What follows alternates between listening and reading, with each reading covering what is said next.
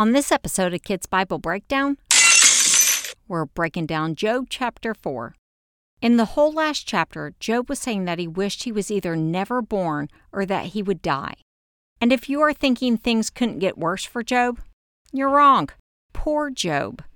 Do you remember Job's friends, El, Bill, and Zoe, who were sitting quietly with him? Well, Job is about to long for those days.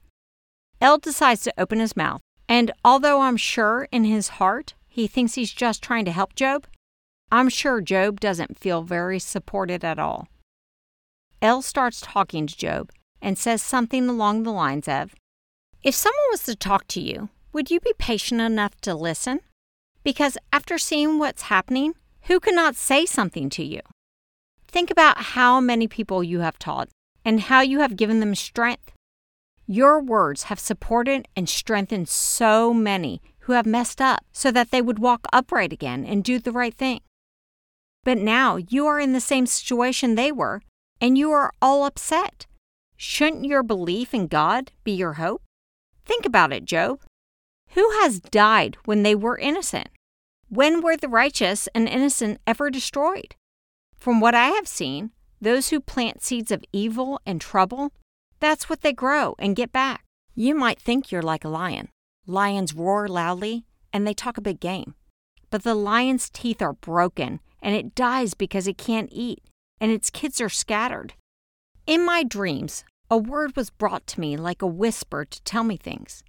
I was scared and trembling as a spirit went past my face. It made the hair on my body stand up. The spirit stopped flying around, but I still couldn't tell what it was. It stood in front of me, and I heard a quiet voice saying, "Can a human be more righteous than God? Can a man be more pure than the one who made him?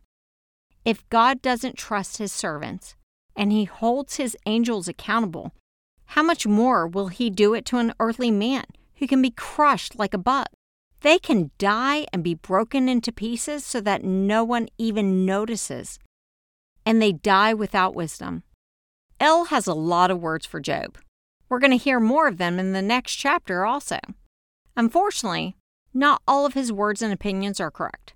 He is right that a lot of times, people who pursue evil and create trouble usually get it back, at some point at least. But since we got to eavesdrop on heaven's conversation, we know that this is not the reason Job is having all of these issues. El is also right that a human can't be more righteous than God. But 1, it seems he added his own ideas or opinions into what he thought the Spirit was trying to say. And 2, we don't know who sent that Spirit. Which brings us to another point.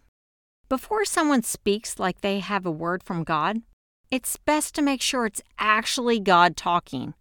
The Bible talks about this many times, and there are some pretty steep consequences for acting like you are God's mouthpiece, or that you are speaking for God, when God didn't say what you are claiming he said. And guess what?